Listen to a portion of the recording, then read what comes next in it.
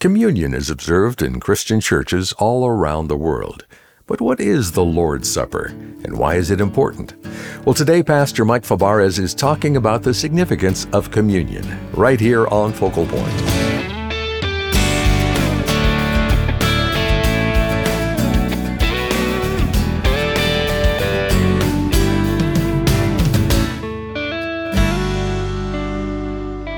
I'm Dave Drury, and welcome to Focal Point. On today's edition of Ask Pastor Mike, we're tackling a subject that has caused some confusion across the centuries: communion. Catholics talk about transubstantiation. Lutherans mention consubstantiation. Calvinists believe it's a spiritual meal, and Zwingli call it a memorial meal. So there's a lot of fuzzy talk about the Lord's Supper. But what exactly is communion, according to the Word of God? Well, right now we'll ask Pastor Mike as we join Focal Point's Executive Director, Jay Wharton, inside the pastor's study. Jay? Thanks, Dave. Pastor Mike, one of our listeners has a question about 1 Corinthians 11:27, and that's the passage that warns us about eating the Lord's Supper in an unworthy manner. I guess the first question would be, what does that mean? But maybe you can back up and talk a little bit about what communion is and explain the meaning behind it. Yeah, well, in the passage, it's interesting. There's so much warning. They were trying to commemorate the Lord's Supper, which is clearly, as we see it instituted in the Gospels, a reminder for the church from now until he returns of Christ's death and what it means. It's a covenant, a promise of his forgiveness that comes through the death of Christ. The substitutionary death of Christ becomes the promise of our forgiveness, and the transaction of the cross is something we're supposed to remember with this tangible experience and participation in eating the bread and drinking the cup. And as he speaks to the Corinthians about this, he says, you've got problems, and the way you're doing it is ending up becoming a source of judgment on you. I mean, right after that passage in verse 31, it says, if you would just judge yourself, you wouldn't have to be judged by God. You're being disciplined in this act because you're going about it the wrong way. So the Lord's Supper is supposed to be something very profound for the church to remember the death of Christ and to remember that our life is dependent on his death. Our forgiveness is bound up in that transaction on the cross, and that I'm ingesting these elements as a picture and a statement of my full participation in that. I'm trusting in Christ. I stand with Christ. I rely on Christ and what he did on the cross. So that's what the Lord's Supper is all about. And the issue of sin in Corinth, if you look at the context, they were just so messed up in how they were going about it. And Paul calls them to examine themselves. See how you're going about all this and the sin that you bring to the table. And you need to search your heart. You need to confess your sin. You need to get right with God before you start engaging in such an important act of the church remembering the death of Christ. Well, Pastor Mike, then can a non-believer eat the Lord's Supper, or maybe somebody struggling in their faith or living in sin? What would we say to that? Yeah, well, maybe two out of the three, I would say. Obviously, a non-Christian should not be participating in the Lord's Supper. And hopefully the pastor at your church, makes that clear when he stands up to administer this. So this is something for Christians to do. And Jay, you've been in the service many, many times that I've led the Lord's Supper, and that's always what I say. This is something for those who participate spiritually in Christ that get to participate in this meal. So no, non-Christians should not be participating. And those living in sin, I want them to participate, but what they need to do is in that time of reflection that I always provide is for people to repent of their sin and get right with God. Struggling in their faith, though, when people say that, I often think that what they mean may be what a lot of us deal with in our Christian growth, and just wondering certain open-ended questions that I haven't quite tied up or whatever. And I think, we can participate in the Lord's Supper and still have questions, still have concerns, still have certain frustrations or doubts about a certain aspect of my theology or my understanding of God. I get that. But if someone is in sin and unwilling to repent of that sin, then no, you should not be participating in the Lord's Supper, or better yet, get saved and participate, or repent of your sin and participate. I want everyone to participate. I just don't want you to participate, as the text says there in 1 Corinthians 11, in an unworthy manner, which is not only the clear description of what's going on in Corinth, but obviously to extend to non-Christians who don't acknowledge the death of Christ as a death for them. They don't acknowledge their sin, don't acknowledge the fact that God is God and they need Christ. And certainly those that are living in open rebellion against God, they need to test themselves and they need to realize they need to get that right before God.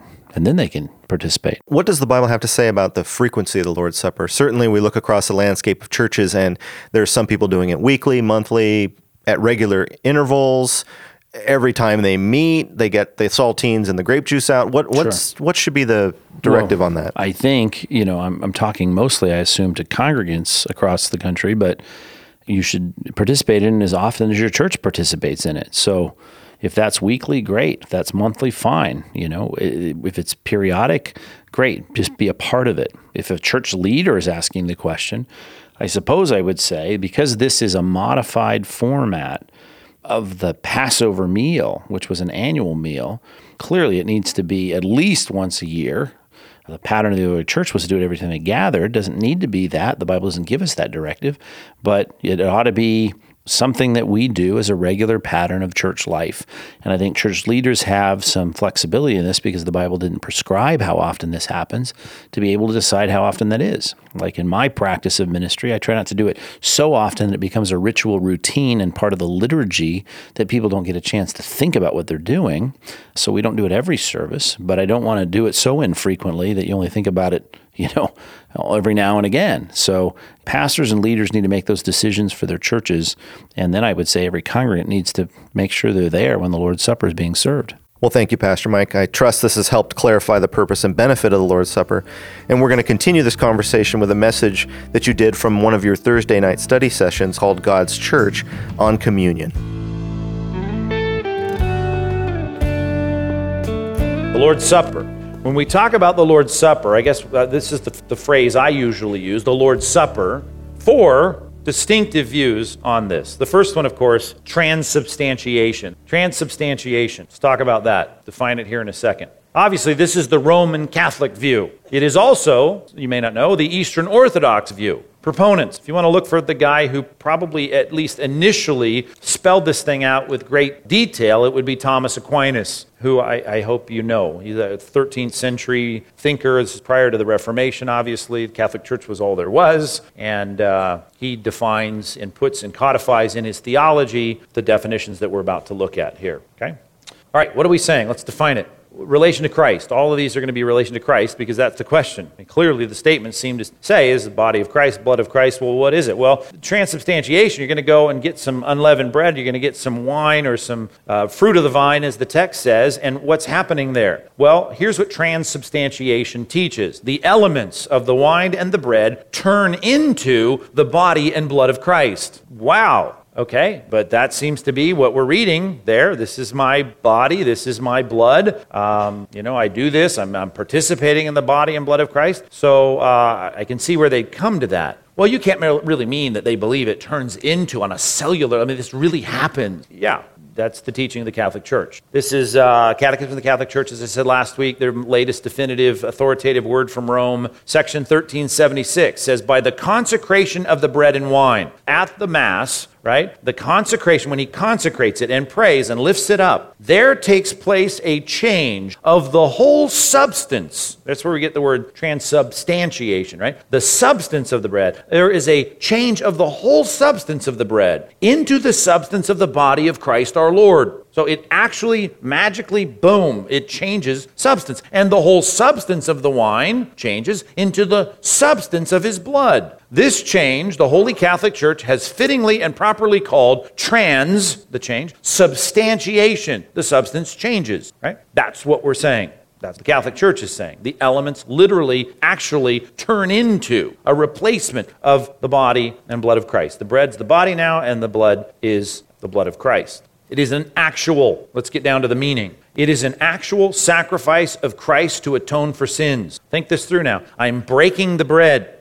That's the picture now. It's wafers and all of that. But the picture was, we're certainly chewing it up and digesting it in the Catholic Mass, and at least the priest is drinking the wine. They don't let the laity drink the wine anymore. Here, though, they're saying what's happening is an actual sacrifice of Christ. Don't let me use my words. Let's use the words of the official authoritative theological statement from Rome. Section 1367. The sacrifice of Christ and the sacrifice of the Eucharist are one single sacrifice. Note this now. The victim is one and the same. The same now offers through the ministry of the priests who then offered himself on the cross. Hey, the Eucharist is one and the same sacrifice. Victim is one and the same. It's Christ. One now is offered through the ministry of the priest, and then Christ himself offered himself on the cross. Only the manner of the offering is different. Okay? In this divine sacrifice, what you're saying is the actual ministry of the priest with the Mass is an actual sacrifice. No, this is a divine sacrifice which is celebrated in the Mass. The same Christ who offered himself once in a bloody manner on the altar of the cross is contained and is offered in an unbloody manner. Okay? That's the teaching of the Catholic Church. There is a sacrifice going on, one and the same as the sacrifice that took place on the cross. It is an actual sacrifice of Christ to atone for sins. You get to eat the wafer at least. Don't get to drink the wine anymore in the Catholic Church, but you get to eat it, and it's food that is now, because it's a sacrifice of Christ, freeing you from venial sins, right? Not mortal sins, but venial sins. And you know they categorize sins, and I think we talked a little bit about that last week, maybe not. Yeah, we talked about, mortal sin gets washed away by the sacrament of baptism, according to the Catholic Church, and venial sins are washed away and removed from my intake of the Eucharist. That is the teaching of transubstantiation in a box, in a nutshell, okay? Let's keep moving. Consubstantiation.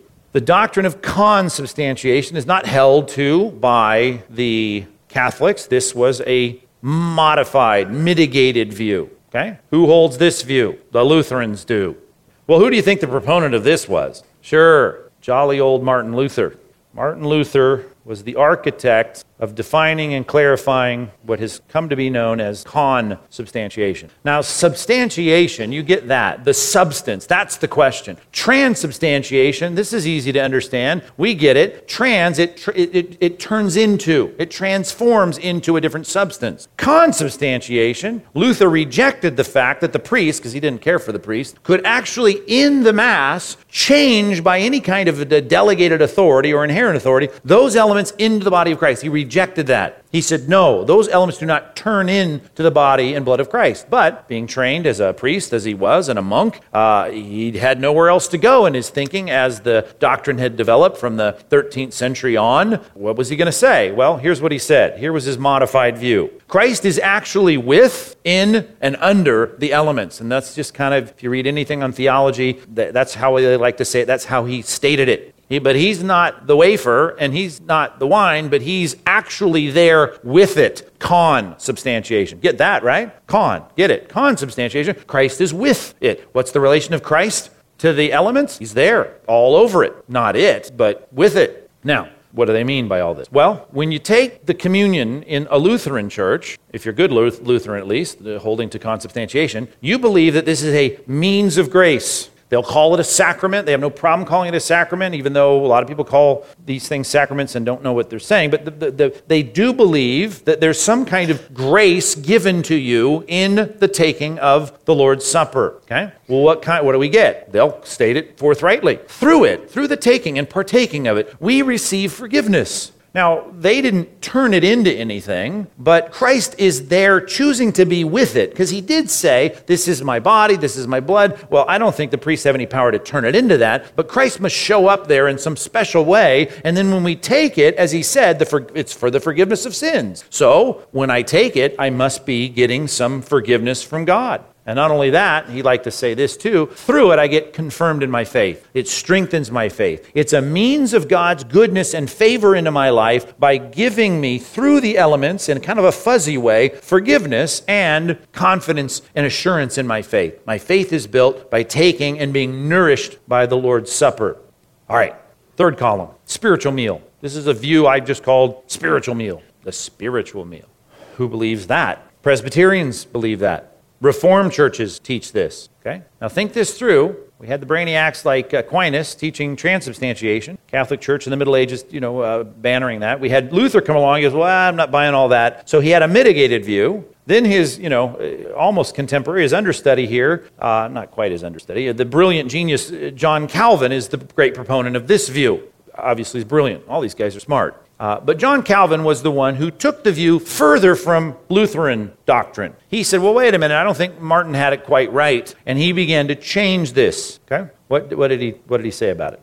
Christ is not in, with, and under it. He's not actually there. He's spiritually present in the element. Okay, this gets really fuzzy, and it is stated. I've read I went to a Reformed seminary, got a doctorate there, and a lot of fuzzy writing about the Lord's Supper, in my humble opinion. You can read the Westminster Confession, you can read Heidelberg Confession or Catechism, you can read all these things, which I have, and it's just a lot of fuzzy talk in this. But what you'll get is Christ is spiritually present there. Not actually, certainly doesn't turn into it, but he's there in a way that he's not in other stuff. And he's spiritually and focalized in his presence in the elements. They also like to call it a means of grace. Okay? Heidelberg Catechism, question 76, speaking of the Lord's Supper. It is not only then to embrace with a believing heart all the sufferings of Christ, right? And thereby to obtain pardon from sin and eternal life, but also besides that, to become more and more united with his sacred body by the Holy Spirit, who dwells both in Christ and in us, so that we through Christ,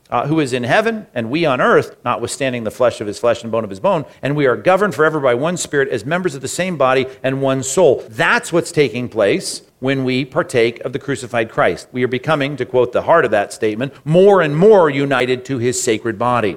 There's benefit. It is a means of grace. Something's happening to you when you do this with as they like to say, a qualified, or how did they put it, a worthy heart, a worthy reception of the Lord's Supper. Lastly, memorial meal. Let's call it that. The memorial meal. People that believe this would be like Baptist churches, Bible churches, Compass Bible, EV Free churches, Calvary chapels, you name it. A lot of evangelical churches under this banner right here. Okay? Primary proponent of this, you then had Zwingli come along, and Ulrich Zwingli said, no. You guys are all wrong. And people still hate him for this view, but he was right. Christ, he says, it doesn't become it, and he's not actually there, and he's not spiritually there, any more than he is, in anything else as being present in the person of the Holy Spirit, omnipresent all over the world. He's not, there's no special presence there. Okay? It's a wafer, it's unleavened bread, it's a cup of wine or a cup of fruit from the vine, grape juice, whatever. It is what it is, and it's not that there's some power in the element, and it's not that there's something spiritually taking place when I participate in it, like the Calvinistic or the Lutheran view would state. He simply says it commemorates Christ's death. It is an act of remembrance. That's what we mean by commemorate. I am intending in taking this to take my mind back as Christ commanded, do this in remembrance of me. But he's saying what most of our churches, well, not most of our churches, a lot of churches don't believe it, but what our church would teach, what I would teach, and what I believe is that all of these things are word pictures regarding the profundity of what Christ is doing on the cross. We're reminded. That's the point. We are reminded of the benefits of Christ's redemptive work. And that's important, critically important in the worship of the church. We come back to remembering that. We preach Christ crucified, and then we have this ordinance of Christ that doesn't become a means of grace any more than anything else that brings our mind back to Christ would be a means of grace. If you want to use that phrase, and I know a lot of people who haven't split the hairs of theology very well like to use that in circles like ours, you can call it that if you want, but what's the point? What are you saying? See, Calvin said something more than what Zwingli said, and he's certainly saying something more than I would say, or certainly, Luther's saying way more than I would ever say, and that would be, yes, clearly there's a benefit to taking the Lord's Supper, right? But the benefit is what's going on here in your mind to take your faith back, to strengthen your faith in what took place. And if you've heard me lead communion, you hear that's how I do it. I bring your minds back to it. I try to get you to celebrate it in your heart. I get you to affirm with faith that you trust in that, and I hope you're spiritually strengthened by that. But it's not by the eating, and it's not by the drinking. Those are the tangible elements that Christ puts us through to remember it, just like baptism, right? There's nothing in the water. There's nothing mystical that takes place. He's not in the water, with the water, under the water, right? The picture is of us remembering Christ. And again, Zwingli's been castigated by some and maligned by some because it's like, well, he makes the Lord's Supper nothing. I don't believe that, being of the memorial meal view. I think it's very significant, but it's not what is taught in consubstantiation. So in Protestantism, there's spiritual, and memorial. Okay? You're pastors of the memorial view. Well, what do you do with those statements about blood? The blood is my love. Oh, great. Let me give you some other examples from the book of John, because John is one who hits this real hard in chapter 6. But in chapter 8, he says this. Jesus spoke to them and he said, I am the light of the world. Whoever follows me will not walk in darkness, but will have the light of life. We read that. You have no problem with that, but you don't think Christ in, with, under, or turns into photons, right? You get it. I think we should get the fact that Christ is not turning wine into his blood or turning bread into his body. And he's not trying to say, well, I have a special relationship with bread and wine, or any more than he has a special relationship with photons. This is a great illustration and a great picture of what Christ is doing, but like salt and a lot of other things, this is an example. John 10, he says this, John 10, 7 and 9. Jesus said to them, truly, truly, I say to you, I am the door of the sheep. And he talks about that in verse 8, and then he says in verse 9, he says it again, I am the door. If anyone enters by me, he will be saved. He will go in and out and find pasture through the door, and I'm the door. I am the door. No one pictures Christ as a piece of wood, right, with hinges. No one ever thinks he has a special relationship to doors and hinges, right? It's not there anymore. I would say, to take it back to where we started, that those who were eating the lamb, the roasted lamb, and eating the unleavened bread thought that there was anything about that in particular. It was obedience in doing that, thinking about substitution, thinking about taking my leave of Egypt and not fitting in. It wasn't the element itself. John chapter 15, verse 1. I am the vine, my Father is the vine dresser. None of us think he's a vine. These are pictures and word pictures. And in this case, it's a real picture in an element. It is a living illustration. He took the cup, and when he given thanks, he gave it to them, saying, drink of it, all of you, for this is my blood of the covenant. His blood is all still in his body, right? There's no pints being lost here. See what I'm saying? There's no thought of that. There's no transubstantiation, nothing mystical or magical. The picture is, this is my blood. I am the door. I am the light of the world. I am the vine. You are the branches. It's poured out for many for the forgiveness of sins, but it hadn't been. He didn't dump it on the ground. That was the picture, though. He was about to die. He was going to the cross. Then, if that doesn't convince you, I tell you, I will not drink again of this blood until that day when I drink the blood anew with you. Is that what it says? This fruit of the vine. I mean, I think that takes this back to what we're talking about. He clarifies in the same sentence. This is not my blood. Oh, yeah, I said it was my blood. Just like I said, I'm the door, I'm the light, I'm the vine. But that's not the picture. I said you're the salt of the world. These are pictures here. Pictures that are supposed to represent something that's deeper and richer than just stating the facts. And he ties it to an element that is so ingrained in Jewish culture, the eating of the Passover meal, that speaks of their redemption, that this was then memorialized as something they were to do from that day forward. Lord's Supper. You're listening to Focal Point with Pastor Mike Fabarez and a special edition of Ask Pastor Mike discussing the practice of communion. Now, if you missed any portion of this message, or if you'd like to listen again, be sure to visit focalpointradio.org. You know, intensive Bible studies, like the one you just heard, aren't just for seminarians. They should be accessible to anyone who wants to know the truth behind the doctrines of faith. That's why at Focal Point we present solid biblical answers about Christianity in a way that you and I can understand. And if you want to hear more solid biblical teaching, then please support this ministry by making a donation to Focal Point today. Call 888-320-5885 or donate online at focalpointradio.org. And now let's talk with Pastor Mike. Mike, recently you wrote a book about envy, and there are a lot of issues people are worried about these days. Finances, politics, uncertainty about the future. But I'm going to be honest, I don't think a lot of people are thinking about envy. So why is envy such a big cause for concern? Envy often goes undetected or ignored. But if you knew all the damage that it was causing, in your soul, in your relationships, and even society at large, you'd do everything you possibly could to root it out. That's what prompted me to do a study on envy, and I wrote my findings in a book to help you better understand the costly problem of envy and all of its related expressions of coveting and jealousy. My book is called Envy, A Big Problem You Didn't Know You Had, and it's my prayer that this book will provide you with some hope and help and an effective counterattack that will not only please the Lord, but it's going to greatly improve your daily life. It's time to rethink the pervasive and corrosive sin of envy, so get in touch with Focal Point today to request your copy of my new book. Thanks, Pastor Mike. Request your copy of Envy, A Big Problem You Didn't Know You Had when you call 888-320-5885 or when you donate online at focalpointradio.org. Well, I'm your host, Dave Drury. Join us again next time as we continue exploring God's Word right here on Focal Point.